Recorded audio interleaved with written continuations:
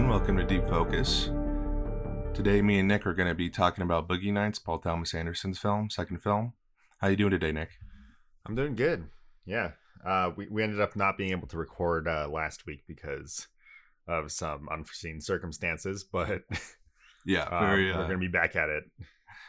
Very unfortunate. What we're going to do is essentially release this a bit later. We could try to play catch up, but we want to get sort of an episode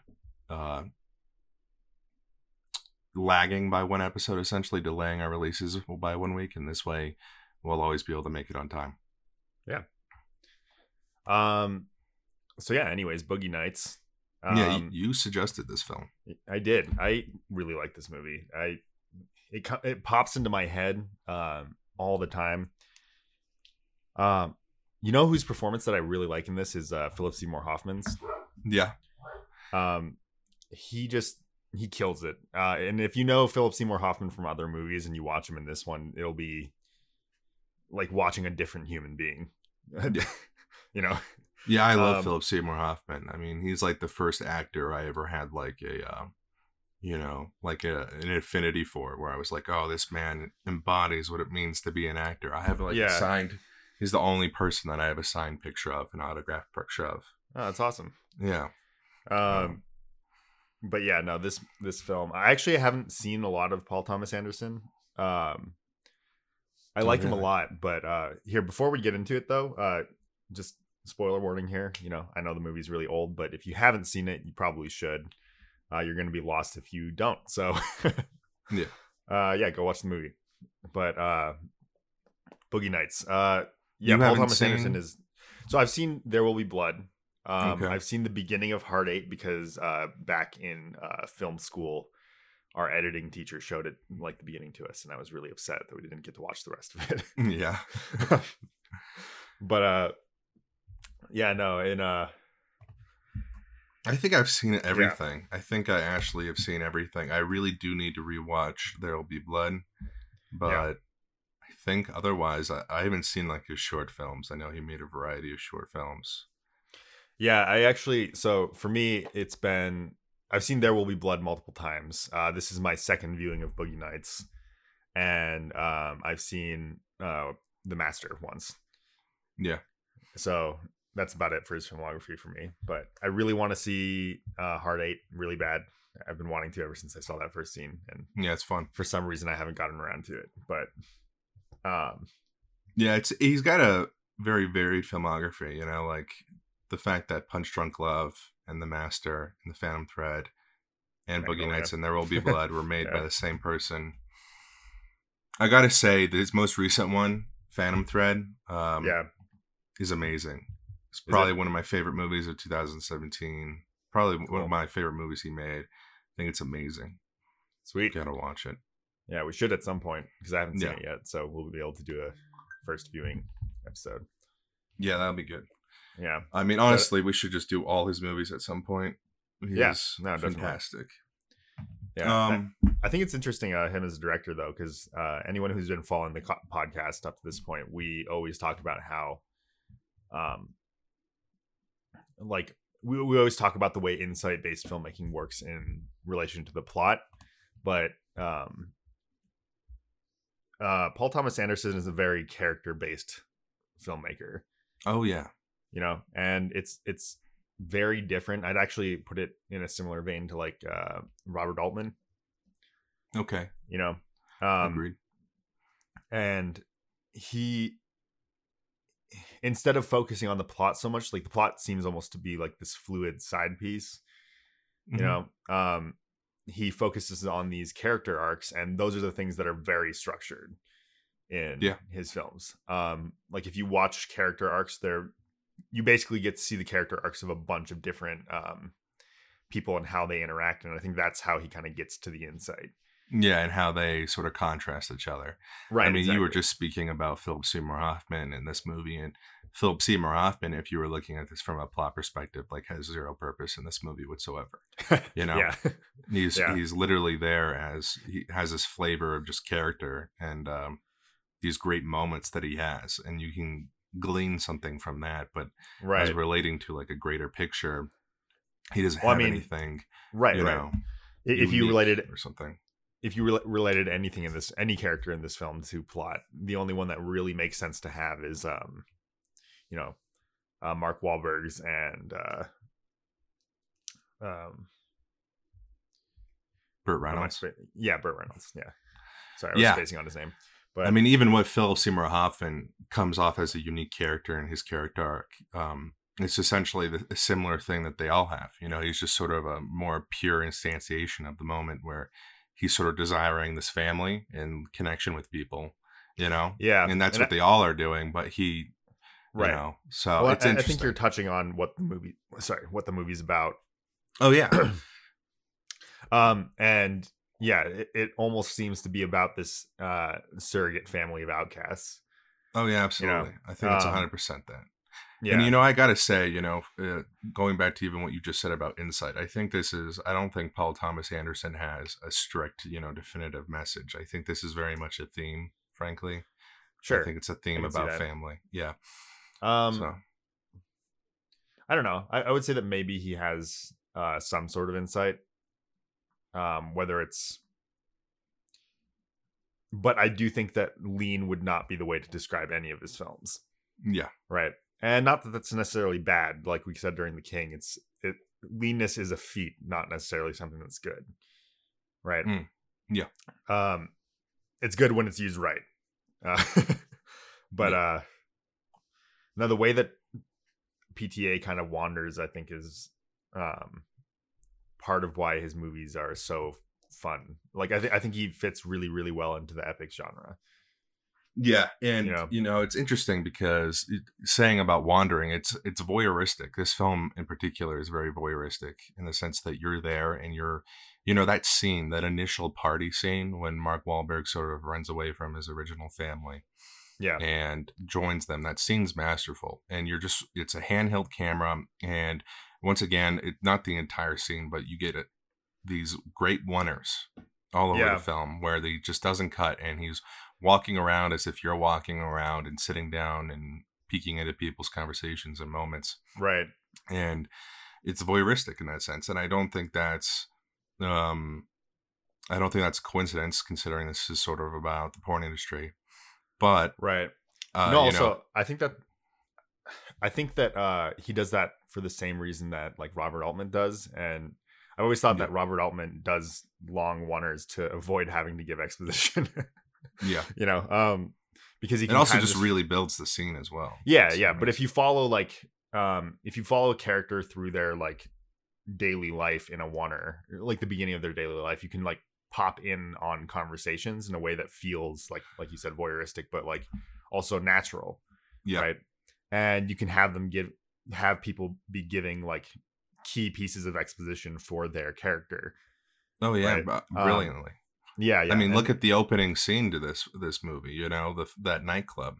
That nightclub. Yeah, you're not even following a character that's like any particular character, right? Like you literally just get a taste of every single character. Well, and the character we're following is the owner of the nightclub, right? And like he literally doesn't even have to introduce him later. Yeah. Right. It's just he's just there because we know him as the. I mean, everyone's introduced of this nightclub, right?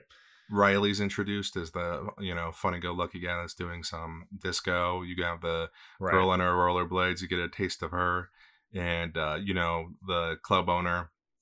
He sits us down with Robert Reynolds, and then it ends in an amazing way, which is I always really love really good use of contrast. And when Mark Wahlberg comes out and they lock eyes, and then it cuts from Mark Wahlberg's eyes back to Burt Reynolds' eyes, and that's the end of the several-minute oneer. Yeah, I like how it. What's his face? Little Bill. Who's the actor for him again? I can't remember. For who? Little Bill. Or is that his name? Who's Little Bill play? The guy that blows his own brains out after he shoots his wife. Oh yeah. I have it in my head. William H. Macy. Yeah. I remember seeing him in Mystery Men when I was a kid, and it's like the first film I saw him in. Yeah. But yeah, no. I really like that scene because I think one thing that I really love about PTA is his ability to evolve a shot, right? Where like instead of cutting or instead of doing something like a movement, what he'll do is he'll maintain the frame of the shot, and then he'll have a different subject come into view and the shot changes. Yeah. Right. And that's actually exactly what happens here in that moment where like it's like you have this moment where in Burt Reynolds' life, he sees this kid and he's like, oh damn, like that's gonna be my next star. Yeah. Right. And the kid walks away, and then his producer just like comes into view. I don't actually know what his role was. Maybe like AD. He's an AD. Yeah, he's very much an AD. He's a caricature of an AD. Right. But yeah, it's amazing. Yeah.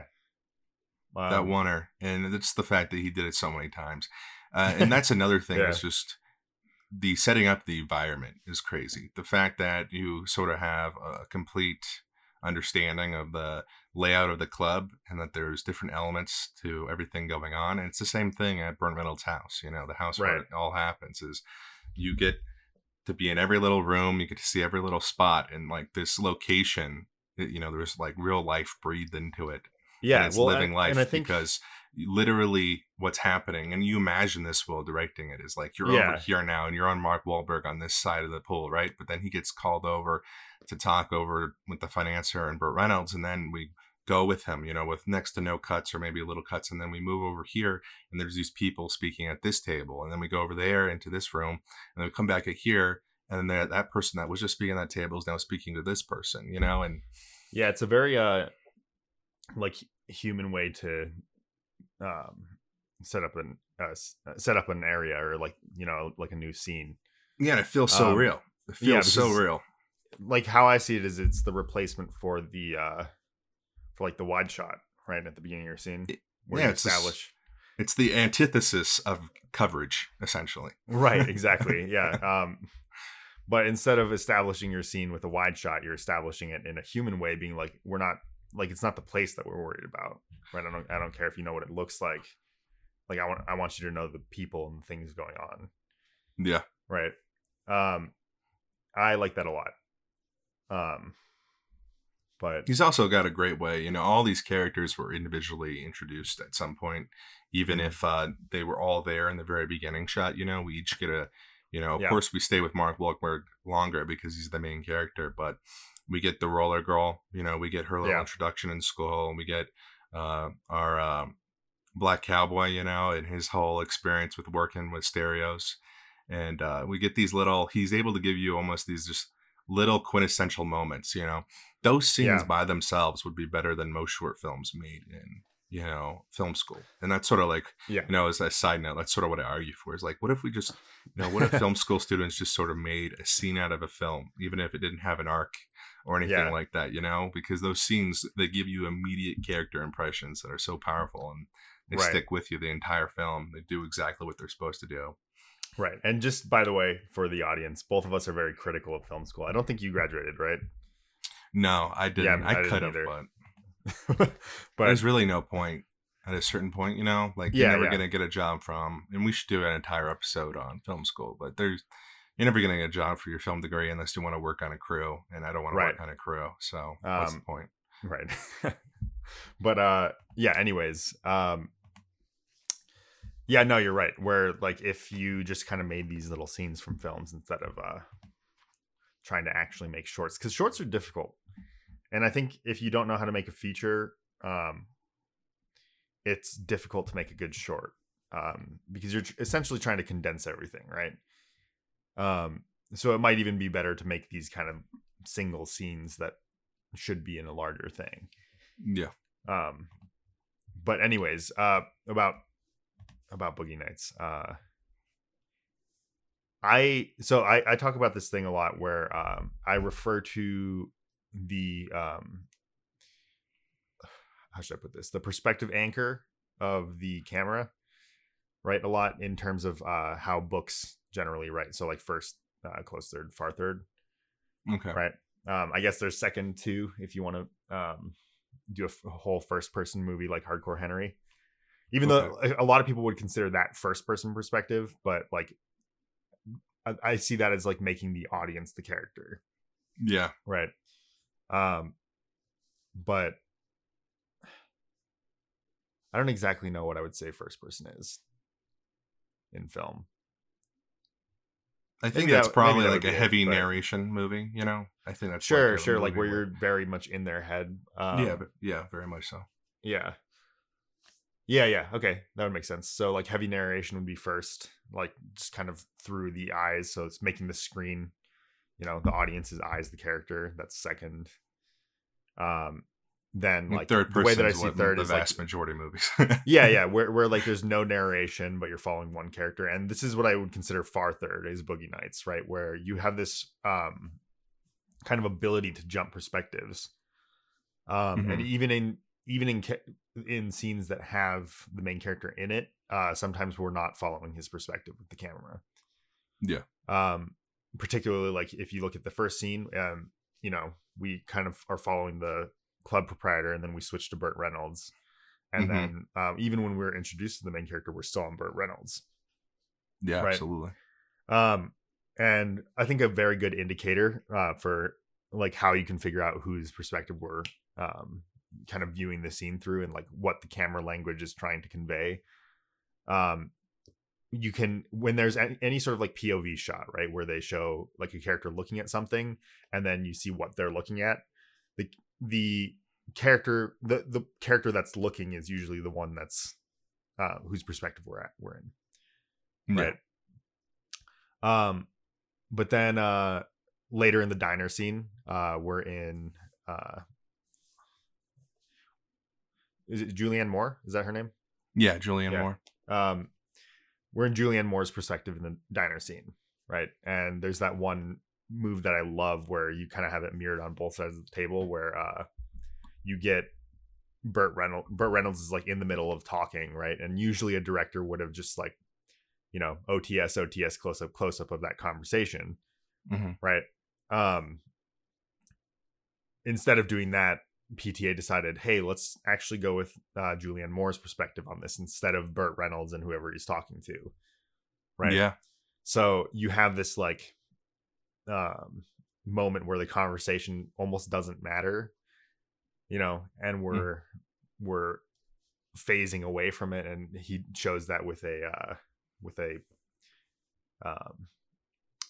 you know, what is it called? Fuck, I can't remember. I think I know what you're talking about. It's a specific shot where there's like a pan over, you know? Yeah, but it's not a pan. Where someone leaves the frame. That's like the whole camera shifts. So it's, I want to say dolly, like, but I feel like dolly almost can only be forward and back. It's like a swivel on like, it's like if the camera's stationary and just moving over. Yeah, it could have been. See, I feel like the camera was actually on a track though, and moving left to right. Okay. I forget what that's called though. Well, it's a track shot. I don't think it matters as long as you describe it. Yeah. But yeah. So basically, you know, like the whole frame just shifts and puts Julianne Moore on the, I believe it was like the left side of the screen, and then there's a bunch of empty space on the right side, right? Yeah. And it's funny because like I saw like a little video where the guy was trying to compare or trying to analyze that shot, and was just talking about the empty space, and I'm like, no, it's the move that's important, right? It's this gradual shift away from the conversation at hand. Yeah. Right. And then what you're essentially seeing from that point forward, like you're saying, is you're seeing everything through her eyes. Right. Yeah. And you have her looking at Mark Wahlberg's character, and then you have this exact same move happen on the other side. Right. Mm-hmm. And it's suddenly like her and Mark Wahlberg are sitting at the table alone. Yeah, because it removes, initially it's a shot of both Mark Wahlberg and Rolla Girl, and then it's just a shot of Mark Wahlberg with the same move. Right. And I think that's the point that they were trying to make, not the whole like empty space, right? But the idea that they were trying to make it look like they were sitting at this table by themselves, right? And that's kind of where Julianne Moore's head was at, because she was here like falling in love with this boy. Yeah, you know, she had found her new son, essentially. Right. Which is so interesting to think about, like this whole dynamic. Yeah. It's pretty fucked up, frankly. Well, I mean, like, there's one reading of this movie where it's like, this movie's so fucked, but it ends on this sort of almost unbelievably positive note, which I like. I like it, but see, like, I don't know. I think what it was trying to show is the humanity behind people that are in this like situation. Oh yeah, it was definitely trying to humanize them, and yeah, I think a big part of it was, outcasts and people who didn't have families necessarily coming together and creating their own family. But yeah. Do you know what this movie actually thematically reminds me of? Have you seen the Japanese film Departures? No, I don't think so. I've heard of it though. So it's kind of like a similar theme because it's about this. To understand the movie, you have to understand that like in Japan, people that work at the dead are considered outcasts, similar to how porn stars are considered outcasts in 70s America. Yeah. So people think they're strange, that there's something wrong with them, that kind of thing, right? And musicians in Japan are considered of the highest class, right? Okay. So this guy's like a concert cellist, right, in this film, and his orchestra, I think it goes out of business, and he basically is out of work, right? So they moved to the countryside, and he's trying to find a job, and the only job he can find is as a running a morgue. Yeah, basically, right? Well, yeah. And it's like this. I don't know how to describe it in English, but it's this job where you have to prepare the dead for like these ceremonies. Actually, yeah, it would be a lot like it. More like being a corner, but just with Japanese culture, right? But there's this like grand old ceremony that goes along with like letting the dead pass on, and it's not exactly like a funeral, right? But yeah, his job is to like prepare these bodies for these family ceremonies, right?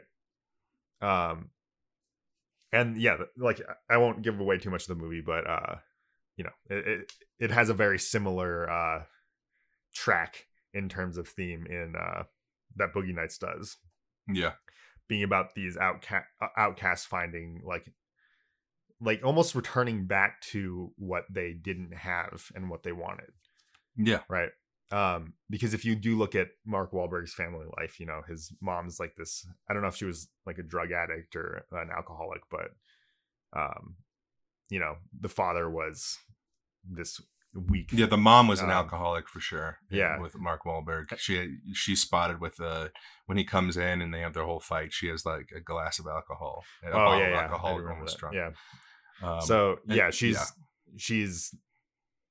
She's domineering and abusive, and the guy's just completely abdicated his position in the family. Right, and like I think it's interesting because usually like the whole cautionary tale behind porn is that like these people that are in these bad situations end up gravitating towards that, know, and like I would say that this movie isn't without its like caution because like you see a lot of side characters and stuff. Oh yeah, there's a very seedy world admitted to in this film, right? In the world of pornography. I mean, the financier, who by the way is played by Robert Downey Sr. That's okay. The colonel. That's Robert Downey Jr.'s father. Yeah, and but he gets caught with child porn in this great scene. Oh yeah. Oh, that was such a good scene.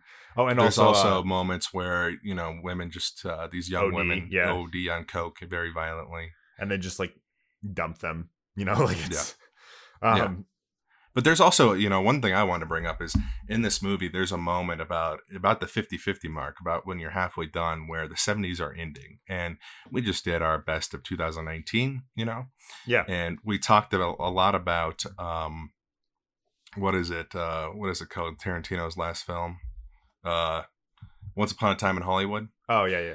And there's a very interesting sort of connection between the two, where Once Upon a Time in Hollywood, it's about this idea of what if the tough guys from the 50s and 60s could have saved the good times of the 70s ending. And he's sort of pinpointing the 70s ending where they became nasty and not good as the Manson murders. Well, similarly, there's sort of a thought in this film where it's sort of mourning the loss of the 70s. And then when the 80s come around at that New Year's party, this is when everything begins to turn sour. And once again, they have another great party scene at the house and illustrate this. And William H. Macy's characters, the arc of his character, which comes to the conclusion here, is the one that sort of really sets off that feeling, even though you get it in other conversations. For example, Burt Reynolds' character, is sort of getting told by his financier, the Colonel, and this other guy, played by Philip Baker Hall, that he's got to start shooting on video and that he can't be an actual filmmaker shooting on film now, and the industry's changing, and he doesn't want to hear that. And then William H. Macy, it's established through this movie, he's got a wife that just ruthlessly cheats on him, and very publicly about it. And he has enough, and at this New Year's party, it happens again, and he gets his gun and he shoots her in the lever, and then he goes out in front of the crowd and shoots himself in his head. And that sort of changes the tone. Yeah, that changes the tone, and everything becomes like, okay, the good times are over again. This comment about the good times of the 70s are over, and this bad time starts. And you even get that with and Burt Reynolds, Mark Wahlberg and Burt Reynolds have a fight, they fall out, and Burt Reynolds has to try to figure out what else he's doing. And they have that great moment as well where they're no longer these stars, they're no longer going to these award shows. What they're doing is they're picking up random people on the street with VHS tape, and sort of getting semi-raped, and then having to beat the shit out of this person, and they just have no respect for themselves or from anyone else anymore. There's no glamour to what they're doing anymore. And there's these, it's very seedy. It shows a dark aspect to this all. And, it all sums it up by saying at the very end, at least they have each other, or at least they found each other, at least the family's back together again. Well, but the show, the one thing that I really like about the Little Bill storyline is that that issue was actually going on throughout the fun 70s, right? He was, when you look at him, he's obviously becoming more and more unstable. Oh, William H. Macy? Yeah. His character, yeah. Is that his name? Is it Little Bill? That's what everyone calls him. I don't know. I'm just going to say that because it's important to what I'm trying to say. But they call him Little something, right? Yeah. But the reason that's important is because he's kind of this character in their life, right? They all call him Little Bill. They know that his wife cheats on him, publicly, right? Yeah, and humiliates him more than anything, because they even established with Burt Reynolds that he doesn't really care that his wife sleeps around. He sort of directs her to do it, but there's this different flavor to the whole situation with William H. Macy. Right, and you see even when the cinematographer comes to talk to him, and there's that great whole shot, scene, where you his wife's getting fucked in the background, right? Yeah, and the cinematographer doesn't even think twice about it, right? He doesn't even everyone just calls him Little Bill, right? Mm-hmm. And he's this character in their life, right? And he's just a flavor to these the fun times in the 70s, right? Yeah, and I think the thing that the film shows is that they don't really see him as a human, right? No. And it's kind of the common thing with everyone in this era, and I think the film does a good job at showing how the 80s were a product of how we were in the 70s, right? Sure. It's not necessarily that something happened and ruined. Yeah, I mean, everything. he's also foreshadowing. I think he's sort of there from the very beginning to say that this isn't all good, and then when he finally has enough, that's when he's the thing that brings the big tonal shift, even though there's other moments. Right. Well, Julianne Moore, actually go ahead. I'll talk about this later. You go ahead. So I kind of like this idea that that all of this was almost inevitable, right? Where you have this shift that happens, but the shift happens because of things that were happening in the 70s, and it's not something that just occurred or could have been stopped, like Tarantino. Yeah, I mean, that even relates to the character arc of Mark Wahlberg, where you see him, because of the intoxication of his success in the 70s. Right. And yeah, exactly. Leads to his downfall in the 80s, where he gets a huge ego, where he doesn't really understand reality. He's horribly addicted to drugs. Well, and you even see that between his first speech and the second speech that they show with the awards, right? Whereas the first speech is actually like it's a little naive, but it's also like very endearing. Yeah. Right. And it's very honest too, right? And then the second one, he's just up there, he's all like more dressed up, right? And his whole speech is just thank you. Yeah, you know, thanks. And he lifts up the trophy and leaves, right? And it's like you can see this evolution happening. Yeah. No, like I think PTA does a good job at showing what was wrong with what was happening during the 70s and why that created the situation in the 80s. Yeah, I completely agree. But there is that shift where the audience is having fun watching the 70s. Right. And then when the 80s come around, it's a different story. You know? Right. It's where the reality just, you know, the reality of the situation came to the forefront. Oh yeah. You know, to talk about that even more, I want to talk about Julianne Moore's character. Oh you know, it's established early on that she has this son that she's estranged from, and who she, you know, barely sees or speaks to, partially due to her own lifestyle and partially due to her ex-husband not really wanting her to have anything to do with her son. Yeah. And at this time, at this switch to the 80s, we get this amazing character scene of Julianne Moore having to go into a sort of divorce court, and fight for. It's sort of like more arbitration, though. It's with the judge behind the scenes. It's not like in a courtroom. Right. But about her her visitation rights. And, you know, she gets her child ripped away from her, essentially. And that scene, that scene's so powerful. And that it's just another one of these great character scenes that are littered throughout all of PTA's movies, but especially in this one with the wide, you know, the very big cast, the ensemble cast. Right. And, so you get the taste even in her life, you know, and then you have it with, and I just want to say Don Cheadle as well. Oh, yeah. Don Cheadle's like this great side character in the entire story. And he's searching for, you know, I think he's got something even more than just searching for a family. He's definitely searching for an identity, frankly. Yeah. And, you know, and this is illustrated with all his different fashions, you know? Right. And there's this girl that has, you know, a crush on Mark Wahlberg, and she sort of transfers over her feelings onto Don Cheadle when it's not reciprocated. And they have a family. She gets pregnant, and he's trying to get a loan to get out of the porn industry and start a stereo shop, but he's rebuffed. You know, no one's giving him a loan whatsoever.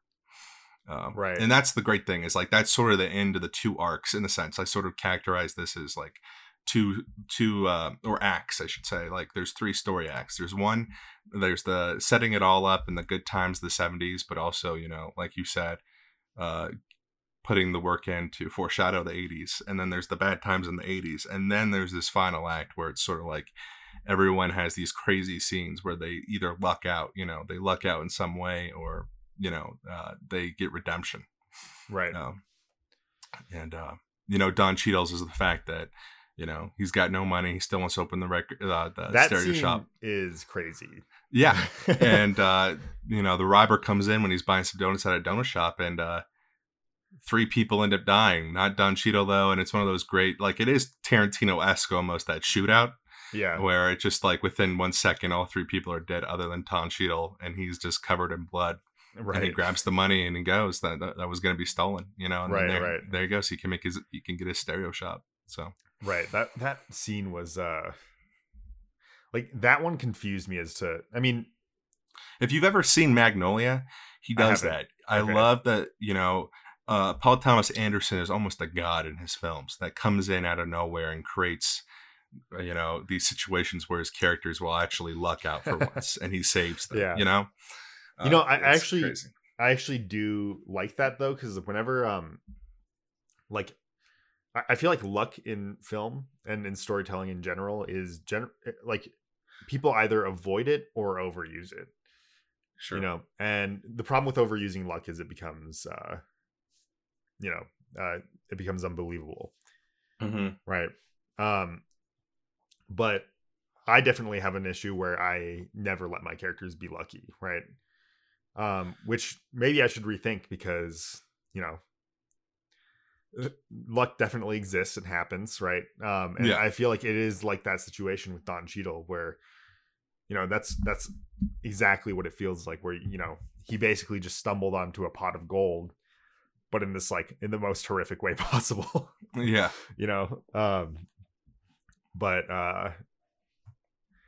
no, that's interesting. I have to think about that one more. But the actually kind of looping back to what I was talking about before, where this film, I believe, is about like these people from broken families, right?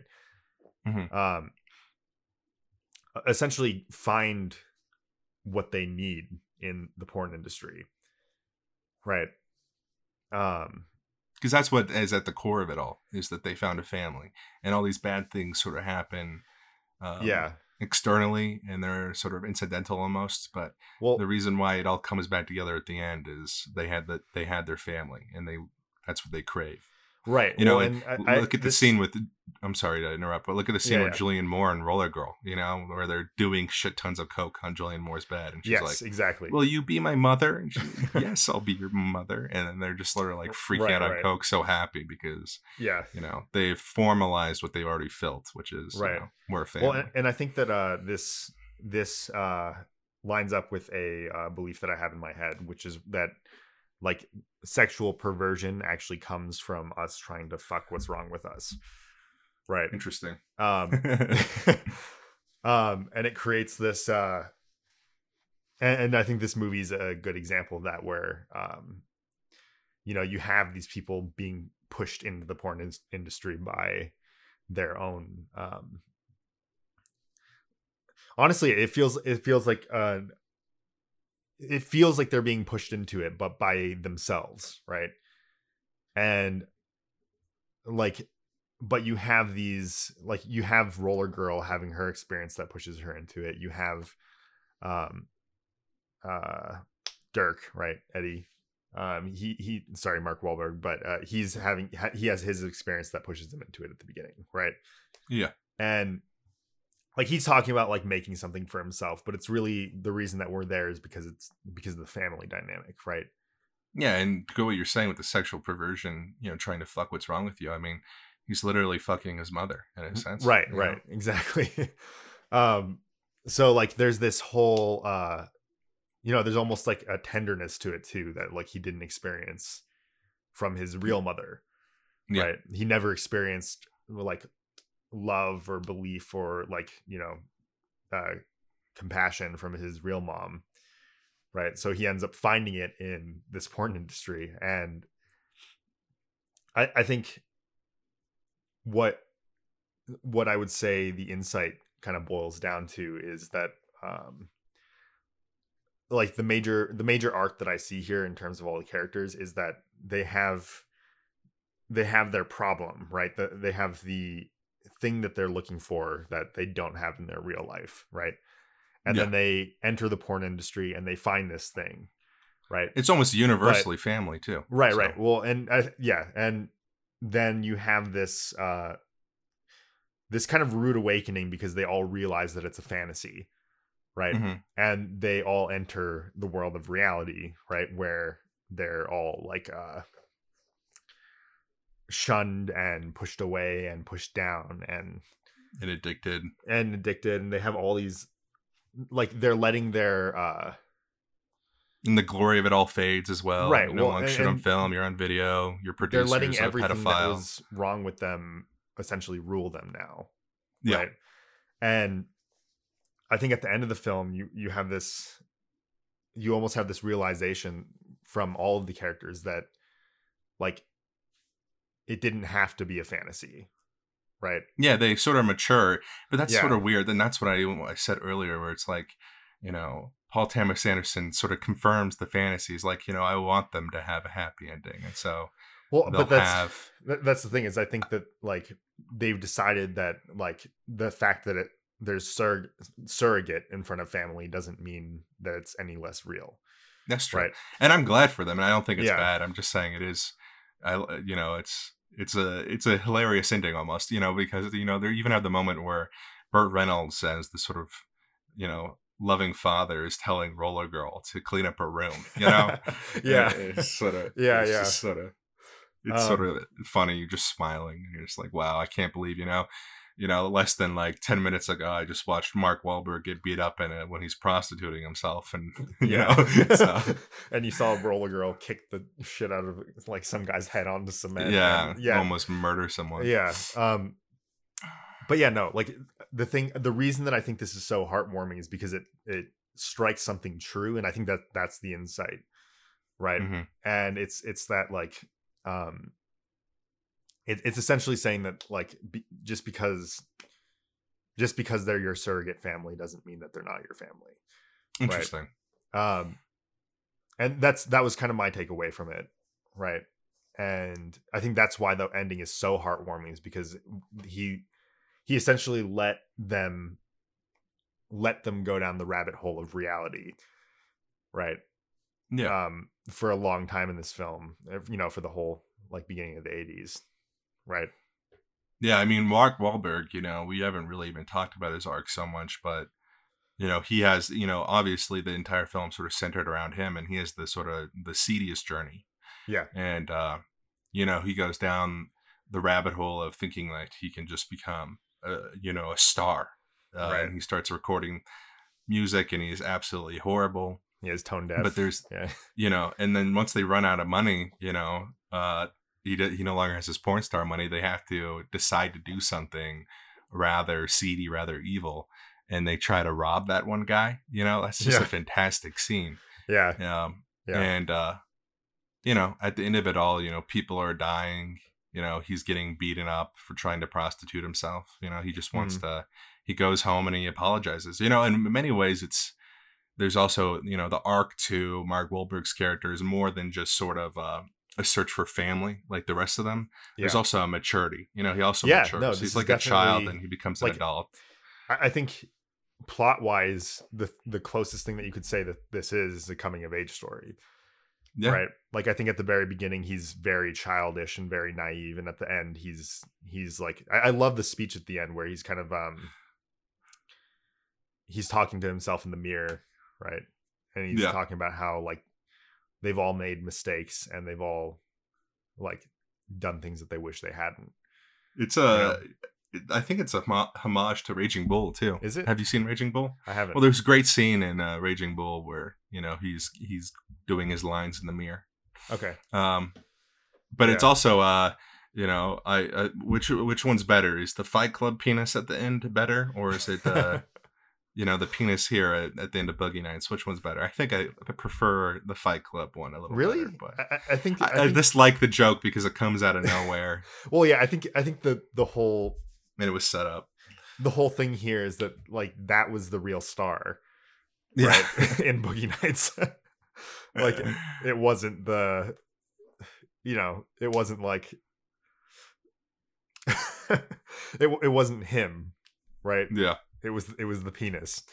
I'm sure there's some sort of story as well with the rating of this film that I wish I had looked up beforehand. Oh, I don't understand. Between like showing that. Yeah. It looks fake. I don't know if it is, but it might be a prosthetic. Yeah, I'm gonna look up the rating, see if there's a story, because I can't see, especially when this came out in the 90s, it not getting an NC-17. Especially when there's some films like Blue Valentine that I've seen that get an NC-17 rating. It's crazy. So yeah, there's so much politics behind ratings though that. You never really know. It's not done in like an open way either. It's like it's a weird, it's like a non-governmental organization as well, from what I understand. Or right. I don't. I don't know actually.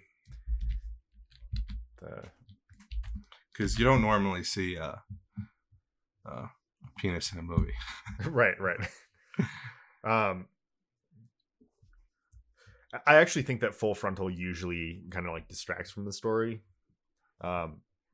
I think in this instance it worked though, because one, it was the end, and two, it just made sense as to why that would be the final shot, right?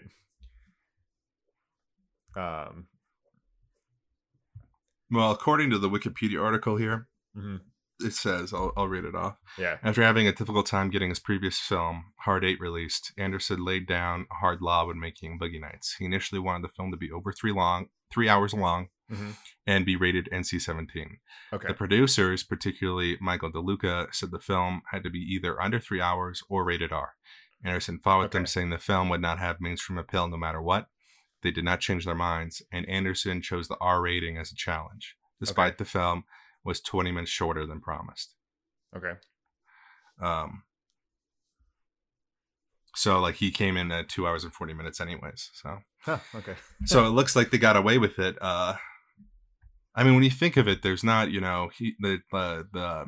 the sex scenes are not gratuitous. They're very much in close up. No, not at all. So and if the final, penis was a prosthetic, then it also might have helped their rating. I don't know, but I don't know, maybe Mark Wahlberg just has a really big dick. Who knows? No, I think that's a prosthetic at the very end. It looks discolored. Yeah, that would be funny if that was part of the casting. It's like, no, you have to have a giant dick to be this character. But no, anyways, but anyway, how this movie, like, how they kind of go on this journey, right? Where Mark has his coming of age story, but in entirety, I do feel like this film was about like accepting I don't want to say fantasy of a surrogate family, but like denying the fantasy of a surrogate family, but then accepting the realities of it as well. Right. And nice. They were able to, all these outcasts that did come from these broken families and what have you, they all were able to find their family here, and I think it's interesting because we're watching a film about like the porn industry and all the pitfalls of it, but also at the same time we end on this incredibly heartwarming note. I don't know, it's just like, I think that's one of the main reasons why this movie has always stuck with me. Because it's an insanely memorable movie too. There's a reason why I think Tarantino's brought up in conversation with PTA so much, and the similar thing is like the scenes are memorable. It goes to scene to scene to scene, and every scene has something, whether it's like a grand character moment or a girl's ODing, or someone's wife is being, fucked in the background as he's talking with his cinematographer, Right. And it's just crazy, It's just really great writing that he has all these things happening at the same time, while bouncing between characters, and their dialogue. It's just fantastic writing. It's just very engaging. It's a very entertaining movie. Like The Master is like an amazing movie, and I love that movie. Mm-hmm. But there's something to be said about how entertaining this movie is compared to some of his other ones. Like even There Will Be Blood. If you really love movies, you can just watch that movie. But this one is just genuinely entertaining, especially that first half that's really upbeat about sort of the positive good times in the 70s. Mm-hmm. And then you establish all these characters and you really have fleshed them out. And you give them these grand arcs, even even characters as small as, as we talked about Philip Seymour Hoffman, where his whole thing is he just sort of falls in love with Dirk Diggler, Mark Wahlberg. Yeah. And he gets rejected, and that's sort of the end of it. I mean, he's in the background a little bit from there on. Like he's telling Mark Wahlberg, hey, how about don't go rip off this drug dealer? That might be a bad idea. But other than that, he sort of has this just conclusion of crying in his car, calling, I'm an idiot, Yeah. That scene is, I think, maybe the best scene in the whole movie. Yeah, it's good. I mean, Philip Seymour Hoffman is just a fucking master, man. He's so good. That scene's also so hard to watch.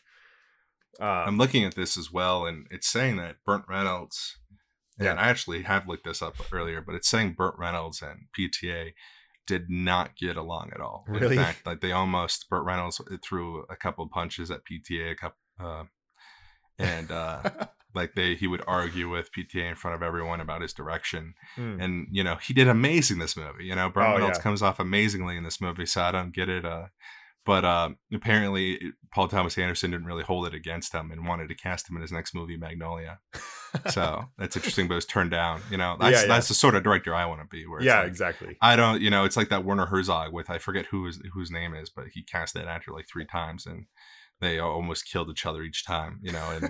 But he just kept casting him because he's amazing anyways. Yeah. So I kind of see Paul Thomas Anderson as that kind of director too, where the film is the only thing that matters to him. Yeah, he'll do whatever it takes. Right. Which I love that, and I don't really like that people compare Paul Thomas Anderson to Tarantino, because I feel like it's so it's a superficial comparison. Sure. Right, where like they're really only talking about the style, right? Where like when I watch PTA, he reminds me a lot more of Robert Altman. I agree. I think the reason the comparison there is that number one, when violence is done, they have a similar violence to them. I think especially for the 90s, Yeah. When you compare their violence compared to other 90s movies. Sure. But I think it's also just the fact that they were 2 very young directors that came out guns blazing, sort of auteurs, Yeah. In the 90s. Yeah. I think that's really where it comes down to. I mean, they're good friends apparently. So. Yeah.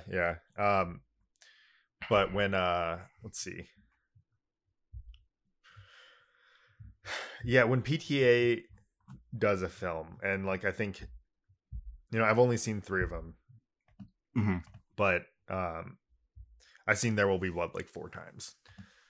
Right? Yeah. It's so good. Yeah. I drink your milkshake. I'm so glad that Daniel Day worked with him again.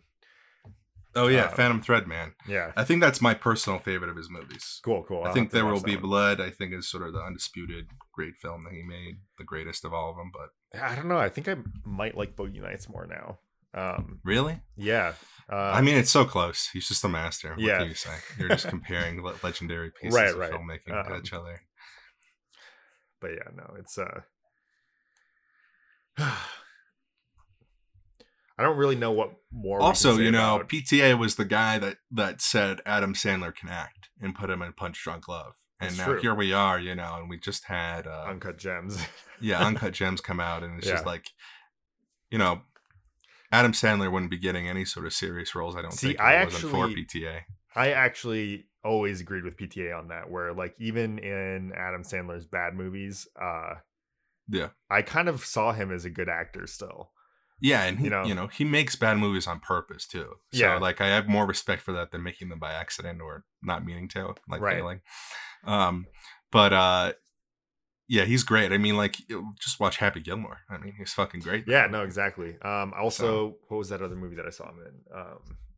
That like it was. I feel like it was like a rom-com or something. I don't know. Maybe it wasn't Click, the one with the remote control. Yeah, no, he had a performance in that, and I was kind of, I was. There was a drama in that movie. Yeah. I was almost like not really paying attention until his performance there, and suddenly I was just like sucked in, and I was like, "Whoa, this guy can really, really act." Yeah. And no, that I think it was that movie that made me really realize that Adam Sandler might be an incredible actor. Yeah. Not just good, not just able to do what he's told to do. Like incredible, should be winning Oscars. Yeah, I mean, he should have been up for. He should have been competing against Joaquin Phoenix this last year. Yeah, he wasn't even nominated. I don't think. Well, and I think it's because of like Hollywood's general perception of him. Sure. But. No, I'm excited to see like what he does. Oh, what other movie that I just saw? What was that? The Meyerowitz Stories. He was great in that too. Have you seen that one? I have not seen that. No, I don't know what you're talking about. It's on Netflix, I think. It was really, really good. It's funny because it's about this like family that has serious anger issues, and one of the things that I loved in it is that's not his only anger issue movie, then, right? Yeah. But like it was at any time one of these characters was about to explode into like a fit of anger, they just cut it mid-sentence and went to the aftermath. Right. Interesting. And it was really fun. But I would definitely recommend watching that one. Anyways, back to PTA. Back to PTA. Yeah. Well, we do have his cinematographer is Robert Alswit. Has he done all his movies? Not all of them. You got Inherent Vice, Boogie Nights, Magnolia, Punch Drunk Love, and There Will Be Blood. Okay. Interestingly enough, Phantom Thread is actually DP'd by Paul Thomas Anderson, and it looks amazing. He just did it. Yeah, he said he leaned a little bit more on his camera assistance, but he just did it on his own. And I think that I don't know what the reasoning behind that is, but see, what I'm gathering from, because when you watch his other films, there's a massive unity between the cinematography and the writing, right? Yeah. And the actors, right? And I feel like you can't achieve that if you don't have the director heavily involved in the cinematography. Yeah. Right. And not to take away from, sorry, what was the cinematographer's name? Robert Alswit. Robert Alswit? Yeah. Okay. Not to take away from him at all, right? Because he, is obviously a master cinematographer. Like, he has done some incredible movies. Has he done movies for other directors as well? Yeah, I mean, he did Mission Impossible: Rogue Nation and Ghost Protocol. Yeah. He did The Town. Okay. Some other cool movies in here. Michael Clayton, 8 Mil, Good Night and Good Luck. Interesting. A 007 movie, one of the Pierce Brosnan ones. He's been around for a while. Okay, that's interesting because that makes me think that because like I can almost see the like frame by frame aesthetic in between like Rogue Nation and some of Paul Thomas PTA's other movies. Yeah. But it almost feels like PTA was heavily involved in the movement of the camera, right? Oh yeah, I'm sure. I'm sure. I mean, I don't know a great director that doesn't talk, that isn't like a DP himself in a sense. Like the DP's got to be your best friend on set if you're a director. Like, yeah, I don't see it any other way. Right. But yeah, no, he seems to be heavily involved. I don't think it's that surprising, honestly. Seeing interesting. I'm wondering why PTA is no longer working with Robert Alswit, and because he worked with a different cinematographer on The Master, and then he's shooting on his own now. He's just doing it. He's doing the whole Coen Brothers thing where they edit their own movies, but it's under a different name because that's how guilds work and everything is dumb. Right. But there's an IndieWire article from 2019, and it says Robert Alswit, who shot 6 of Anderson's films, claims their relationship was unpleasant. Interesting. So he won't be shooting any. They probably won't be working together again. I wonder if it's because Alswit thought that PTA was too involved. Maybe. Like was trampling on his artistic ability. I don't know. I shouldn't speculate, but like based on Alswit's other films and the difference between them and PTA's films, right? Like PTA's films have always had a similar feel to the cinematography, and I don't see that feel translating into Alswit's other films, right? So I almost want to I almost want to attribute that to PTA, right? I mean, when you see something like Phantom Thread, and and he's doing it all on his own, well, at least he's taking that role of the cinematographer. Does it still feel like his other films? Yeah, it does. Okay. It's his language, and I mean, I think that's pretty universal, frankly. I mean, Nolan visual style didn't really stop being Nolan just because he changed DPs because his last one retired, and tried to become a director. Yeah, that's fair. I think based on Alswit's filmography, I'm looking at it here. I feel like he's good, but it seems like he probably is in a lot of movies where he gets a lot of creative freedom.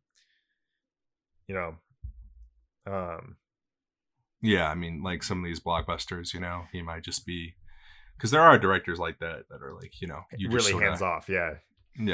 I don't understand how you call yourself a director then, but there are people. Well, I mean, because there's the whole like producer run, like, that's true, machine made film, right? Directors as hired guns, right, and they're like there as a upper AD, I would say. Yeah. But yeah, I wonder if like there was a big difference between him working on those films where he was the department head and he had a lot of power, and the directors kind of just like, you know, talk to him once in a while and kind of let him do his thing, versus maybe when he worked with PTA was a lot more strict about what they could and couldn't do. I don't know. I could see someone calling that unpleasant. Well, it also just seems like that's a recurring thing with Anderson. You know, it seems like there's a recurring situation of people not liking having worked with them, you know? Yeah, that's fair. Yeah, it's interesting. He may just, you know, and at the end of the day, I understand it. You know, it's like, it's my movie, you know? You get all this sort of talk of people saying, you know, it's a collaborative art form, and, you know, and you want to listen to people's ideas. And like, I totally understand that. I'll listen to anyone's ideas, right? Right. When I, you know, this is what I want to do. And guess what? You know, we're done talking about it now. Do it. Right. Well, and I think a lot of people don't. And like, when people think collaborative art form and they think like, you have to listen to everyone's ideas, a lot of people don't realize that like, one of the most uncomfortable things to do after you've listened to someone's idea is tell them that it's wrong. Yeah. And that's part of your job as the director, right? You have to go up to these people and, you know, they've had this idea, they've been excited about it, and they've been working towards it, and it is completely wrong in the direction of the overall film, you know? Yeah. And like, while their idea might not be bad or might not be, it's not that it's bad or not well done, right? It's that, like, it's not your vision. Well, there's no unity to it with the rest of the film, right? And that's your job as the director, to make sure that the whole film has unity. So that's a really, and I've had to deal with that before, having to kind of like shut people down. Yeah. You know, and it's not pleasant for anyone, right? And yeah, I mean, you know, for me, it's like, also like, I'm not on like a actual production with millions of dollars behind it, right? So like, if their idea is simple, I'll do something where like, because I almost don't even want to have that conversation. You know, sometimes it's best to avoid conflict, you know, because you don't want your actor to freak out on you or something. So it's just like, okay, let's get a take of that and we'll do mine as well, right? And you get a take of theirs, and then you just do like 5 takes of yours, right? You know, you just have to learn like when to pick your battles and when to sure. But so. I think with I understand. I'm sure there are people that have worked with me that would call me unpleasant as well, right? And sure, it's definitely like, I've had many a conflict like that where like, a lot of people think of listening to people's ideas as something that a pleasant person does, but I think it's actually the opposite. I think a pleasant person generally like doesn't let people, like, when I've been on pleasant sets, it's there's a very distinct hierarchy, you know, like it's ordered. Yeah. People aren't allowed to have ideas, right? They're like, this is how we're doing it. This is how we decided to do it. Like, we're not changing it now. Right. So everyone just fall in line and do it. And it's very pleasant, right? Because there's no expectation that you have any sort of creative freedom. Right. Yeah. But when you're working on a set where, you know, the director or producers say, hey, like, we're open to ideas, right? Because I think that's a double-edged sword, because generally, like, that's going to make the film better, right? Because you can tell that they don't really care about their own egos. They really only care about how good the film is going to be, right? Yeah. And they don't care where the quality comes from, right? And you have this, like, you can have this dialogue with people, but then all of a sudden, if as a director, you know, if you're open to someone's idea, you can't just be a pushover and like let bad things through, right? So that's what breeds conflict, is that they have an idea and you don't, you know, you're looking at it and you say, wow, this is just not right. You know?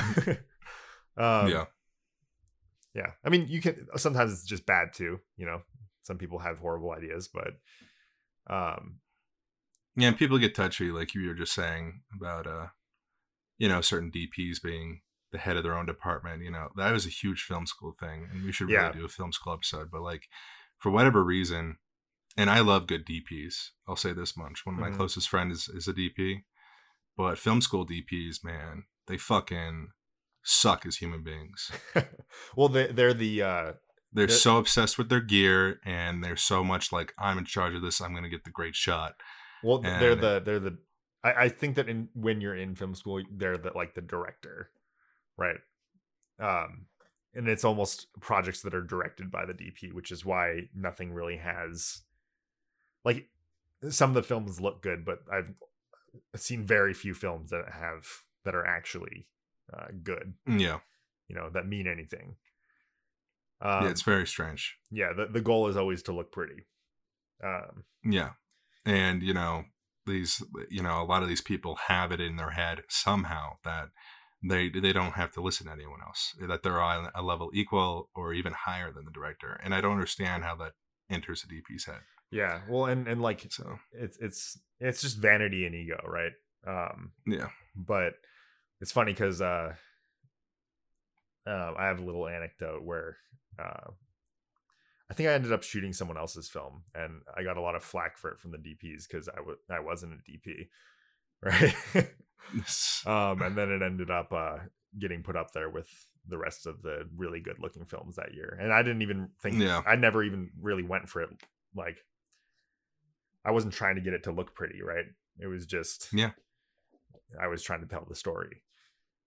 Yeah, that's the thing. Like, I can tell. I could bring up several movies, feature-length films that, are not the most beautiful films to look at by any means whatsoever, but they're still amazing movies. Yeah. But every year there's Hollywood-produced movies that look excellent technically, Yeah. but they're not very good. You know what? So I forget what magazine did this, but it's one of my favorite interviews where they went up and interviewed Roger Deakins, and their question was it was like, how do you make your shots so pretty? I think it was like a cinematographer's magazine or something, right? Yeah. And he just kind of went off on them, saying that that's not what you should be doing. Yeah. That you should be telling the story with your shot. Yeah. But I love him, man. I love Roger Deakins. Yeah. But so yeah, another like weird antidote is like, for whatever reason, like a lot of like young people who want to be cinematographers are like sports people. They're like skaters or like bikers or some sort of like mountaineer. Mm-hmm. And they got into cameras through like using GoPros and shit to record them like doing ollies on their skateboards, right? Right. And it, like that, you can come into film from whatever you want, but you definitely see this mindset in them where it's about the cool looking shot, and like, because they didn't come into it through a love of story, right. And some of them just never found it. So yeah, I think but actually Roger Deakins is a good example here, right? When we're talking about Robert Elswit. Yeah. Right. Where with Roger Deakins, when you jump from film to film with him, you see him. Right. Yeah. And you see the director too. You do see the director, an amazing thing. But it's cool because like you can almost feel Roger Deakins in the cinematography, right? Yeah. But like with Elswit, like looking at some of these films that he's done, right? When you jump you don't from really see Elswit, do you? Yeah. Like when you jump from Skyscraper to Boogie Nights, The Town, right? To Boogie Nights. Yeah. I'm like, between Skyscraper and Boogie Nights, I don't really see anything. Yeah. Yeah. I see PTA, and then I see Ben Affleck in The Town, Right. Yeah, it's crazy. Well, anyways, we've talked a lot about DPing. What do you think about the score? There's a lot of popular music put in there, optioned. Yeah. Or whatever. So, but there's also Michael Penn is the name. Apparently, really the only thing he's done that has any sort of notoriety to it is Hard 8 and Boogie Nights. Really? Okay. Yeah. I would say I didn't really notice the score too much in this. I definitely noticed when he used external music. Yeah, and that it was and once again, there's another like superficial comparison to Tarantino, right? Right, that's true. That is true. Apparently, Michael Penn is a musician in his own right. Okay. So, interesting. Do you know what he does? Not really. Okay. I'm trying to. No. But anyways, yeah. But I thought it was good. You know, the actually composed music. I thought I got the job done. Yeah. So, I didn't think it was anything to write home about. I thought he had an interesting use of popular music. I've never been a huge fan. I'm not actually so sure many people if the composer does that. No, I know. Yeah.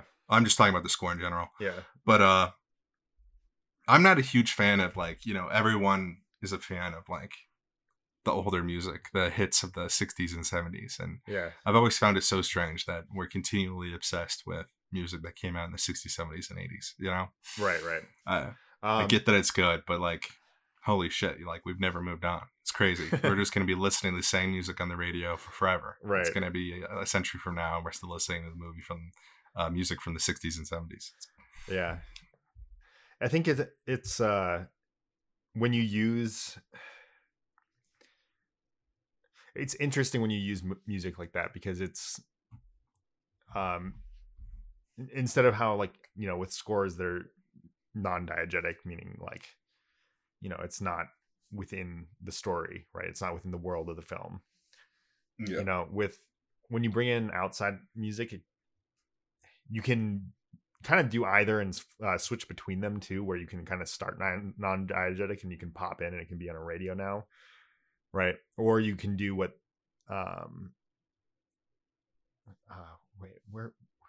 think at the ending they were playing the song on the stereo, and then it became non-diegetic as they left that area, right? But that I've always thought that was pretty interesting, how you could kind of when you kind of have this freedom when you bring in music that they would be listening to, and even if it fits they can listen to it, they can fit the scene, you can kind of have it pop in and out of the world. It's a very fluid. Yeah, it happens, right? Because at the club and music's playing when they're trying to rip off that drug dealer, he's got music playing. Right, right. So he has it in the world. It's right. I guess it does build the atmosphere of the world, Right, right. It's very accurate. But yeah, and then cool. Of course he's trying to do these covers of popular songs, Yeah. But it's interesting because especially in that scene can we actually talk about that scene really quick, when they're trying to rip off the drug dealer? Yeah, go for it. I love that scene so much. I love the Asian kid in the background just shooting off firecrackers. Yeah. It's such a good source of tension. Yeah. But I don't know, it's using music in that way. My favorite part of that scene is when the track flips, the cassette flips, and it has to play this track backwards, right? And they're the tension's kind of building, and then the cassette just all of a sudden stops, and then we're left in silence for a couple seconds, and then we just get the tape turning around, and yeah, I think why I like that scene so much as just as a film scene, right, is because it's not just about building tension, it's about relieving tension as well, right? And the fact that the tension keeps getting built and keeps getting released and keeps getting built and then keeps getting released again, right? I think the firecrackers even do this to a small extent, where every time he throws one, it's the tension spikes a little bit, and then it calms back down, but because there's guns involved, right? It's almost giving you this I don't know what's the word, reason to be super anxious, right? Yeah. Yeah, absolutely. But and then the cathartic moment of grand violence, right, right, releasing it all. Yeah, I love it, man. I think it's great. And also we just talked a lot about the cinematography, but paired with any great cinematography is fantastic editing, and I really enjoyed the editing in this movie as well. I thought it was amazing. Apparently the editor's name is Dylan Titchener. Yeah, people with their last names, but he's apparently done practically every PTA movie from nice. what I can see. That's actually, I think that is one of the most important relationships that you can build, is having a great editor. Yeah. Or apparently it's only been Boogie Nights, Magnolia, Phantom Thread, and There Will Be Blood. So apparently not a few, but very good ones. Yeah. I mean, and also there's this guy's films like Unbreakable, Zero Dark 30, nice. Brokeback Mountain, The Royal Tenenbaums, The Assassination of Jesse James by the coward Robert Ford, which is super underrated, and we should do an episode what's this guy's name? Dylan Tichenor. It's Tichenor. So what a filmography. Jesus. Technor. Yeah. And he's got The Town, Doubt, Lawless, 999. I actually enjoyed that. So yeah, crazy guy. Wow. Wow. Yeah. So, and the editing's great, it works in tandem with the cinematography. It's fantastic. And especially, the editing on a film with shots that are this long and this sort of artistic, and this sort of voyeuristic decisions to be made. Yeah. This guy is, I want to meet this guy one day. I just want to pick his brain. Like, just from the films that he's done, I feel like as an editor, he has a very good grasp of emotion in characters. Well, it looks like he's got some interviews, so we should definitely watch those at some point. But yeah, anyways, what I was saying is I think the role of the editor in film almost mirrors the role of the director. And what I mean by that is their job is to almost is to like be aware of the minutia, right? Yeah. And how it fits everywhere. And like it's really hard for a director to do that because you have to be so big picture oriented all the time, that it's really, like, for me, it's always been difficult to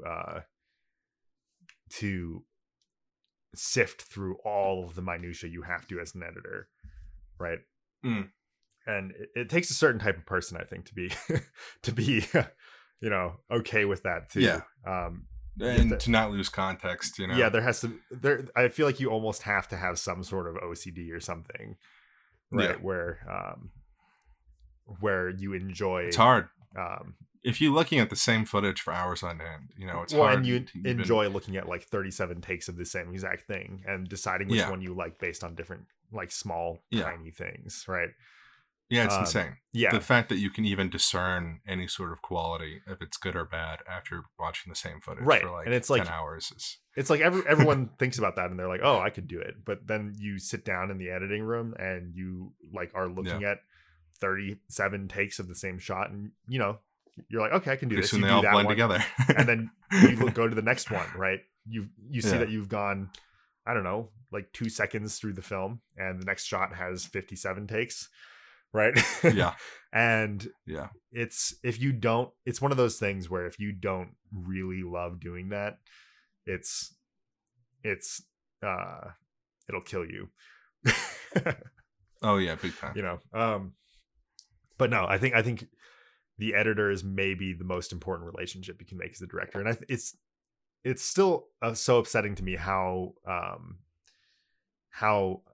Hollywood just barely recognizes editors, right? When they're, in my opinion, the beating heart. Weren't they going to get rid of their Oscar award? Were they this last year? I think it was. Yeah, it was some sort of insane thing where they were going to get rid of like 2 like major categories, but then they were going to keep things like CG up there, and it's like, right? What the fuck? Well, and I think it's because people when they watch movies, they don't care about the editor, right? Because like when you talk to people, a lot of people don't even realize that the film is edited, right? They don't like when people that don't like follow film at all, right? Like the average viewer.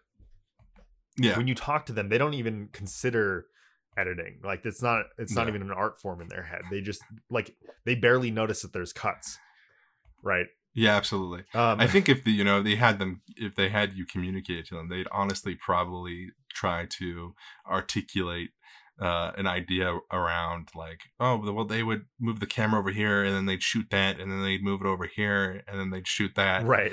And that's how they do it. And it's like, no, they shoot all these shots separately and then they juxtapose them afterwards. Right. Well, and like, Yeah. good editors do so much for a film. And like what was that film? I think it was Annie Hall, right? That was like completely re-edited by a different editor. Maybe there's been some films like that, yeah. But yeah, no, like that happens all the time where like films, like you think films are dead and a new editor comes in and they save it. They like save it in the editing room, and like they're fucking magicians, Quaid. Yeah. But I agree. But it's probably the most important thing a young filmmaker could do. And frankly, there's a lot of free, good editing software out there. I think Avid has free editing software. From what I'm hearing, it's pretty good. Yeah. But and, honestly, frankly, you know, if you were a young filmmaker, what I would do is just download some fucking movies, rip them off the Blu-rays or something, and like edit them, you know? Yeah. I think that's probably one of the best things you could do. Well, and you start to realize really fast how hard it is. Right. Oh, yeah. And I like, there's a lot of people like quote unquote editing these days, making like small little like montages and things for TikTok and such like that. But like, it's the same thing as that's the exact same thing as a cinematographer, you know, using his GoPro to shoot ollies. Right. Yeah. It's like a masterful editor is they're literal miracle workers. And like, yeah, they're grammarians of a different language, of like right. a visual language. You know, it's pretty intense, and they're the ones that, you know, you write the film and you have the vision for the film, and this is all relating to story. But at the end of the day, it's the editing that is assembling an actual story. You know, like it's an old cliche quote, but the movie's made in the edit. You know, you're actually, the final draft of the script is in the edit. I mean, everything's about the edit. And frankly, in my opinion, it's always been the funnest part for me. Yeah. Is the edit, because it's finally all done. All the hard work, not to say the editing isn't hard work, but all the work of getting all these people together and do all this on these different days at these different locations, that's all over. And now it's just you and the editor and a computer, and you're going to sit there, and it might take forever, but you're going to assemble the thing. Oh yeah. And it will take forever. Yeah. Trust me. Yeah. Damn, we've been in the editing room for years now. All right. Well, Nick, I think that's about everything. We talked about Boogie Nights. We talked about editing and cinematography. So let's end it there. Yeah. And if you guys haven't watched PTA, definitely go through his filmography. And I like, you know, I'm the one to talk because I haven't yet, but I know it's worth it. Even the 3 that I've seen. Yeah, he's fantastic. Yeah. I haven't had like a favorite filmmaker for a while, but I think he's definitely in the running. So. Oh yeah, that is amazing. But anyways, cool. Well, we'll see you guys next week. All right. See ya. Hey, Quaid here. As I was editing this episode, I was listening to some Paul Thomas Anderson interviews, and there's some audio I'd like to give you guys a listen to. So please enjoy. When I was 17, I think I was interested as A, like a horny young kid, and B, just sort of like more in the camp value of porn, you know, and more in the sort of silly titles and bad acting and that kind of stuff, which is always just kind of a thrill to watch, you know. And then I think over like 10 years, you know, that I sort of started writing Boogie Nights, I got older, maybe saw more of the sadness, or got sort of more bored with what was funny was not so funny anymore. A lot of it comes from sort of my personal experience, but also from the reality of the porn industry, which is that these surrogate families are created. I think they're created in that world because it's a world that can be so demeaning and so sort of demoralizing so quickly that they really look around to who they can latch on to and who they can hold on to and kind of create these families. He's very sexless. Yeah, he's really asexual. Yeah. That's something that I saw a lot with a lot of the sort of directors and stuff, is that their sort of role had become asexual. And I can't really answer exactly why. I think it's a mix of they're trying to justify being filmmakers, so they want to try and take an objective kind of viewpoint on things, or probably it has a lot to do with just being bored by sex after having seen so much of it. This movie in particular, there was nothing I could do to talk anybody into it.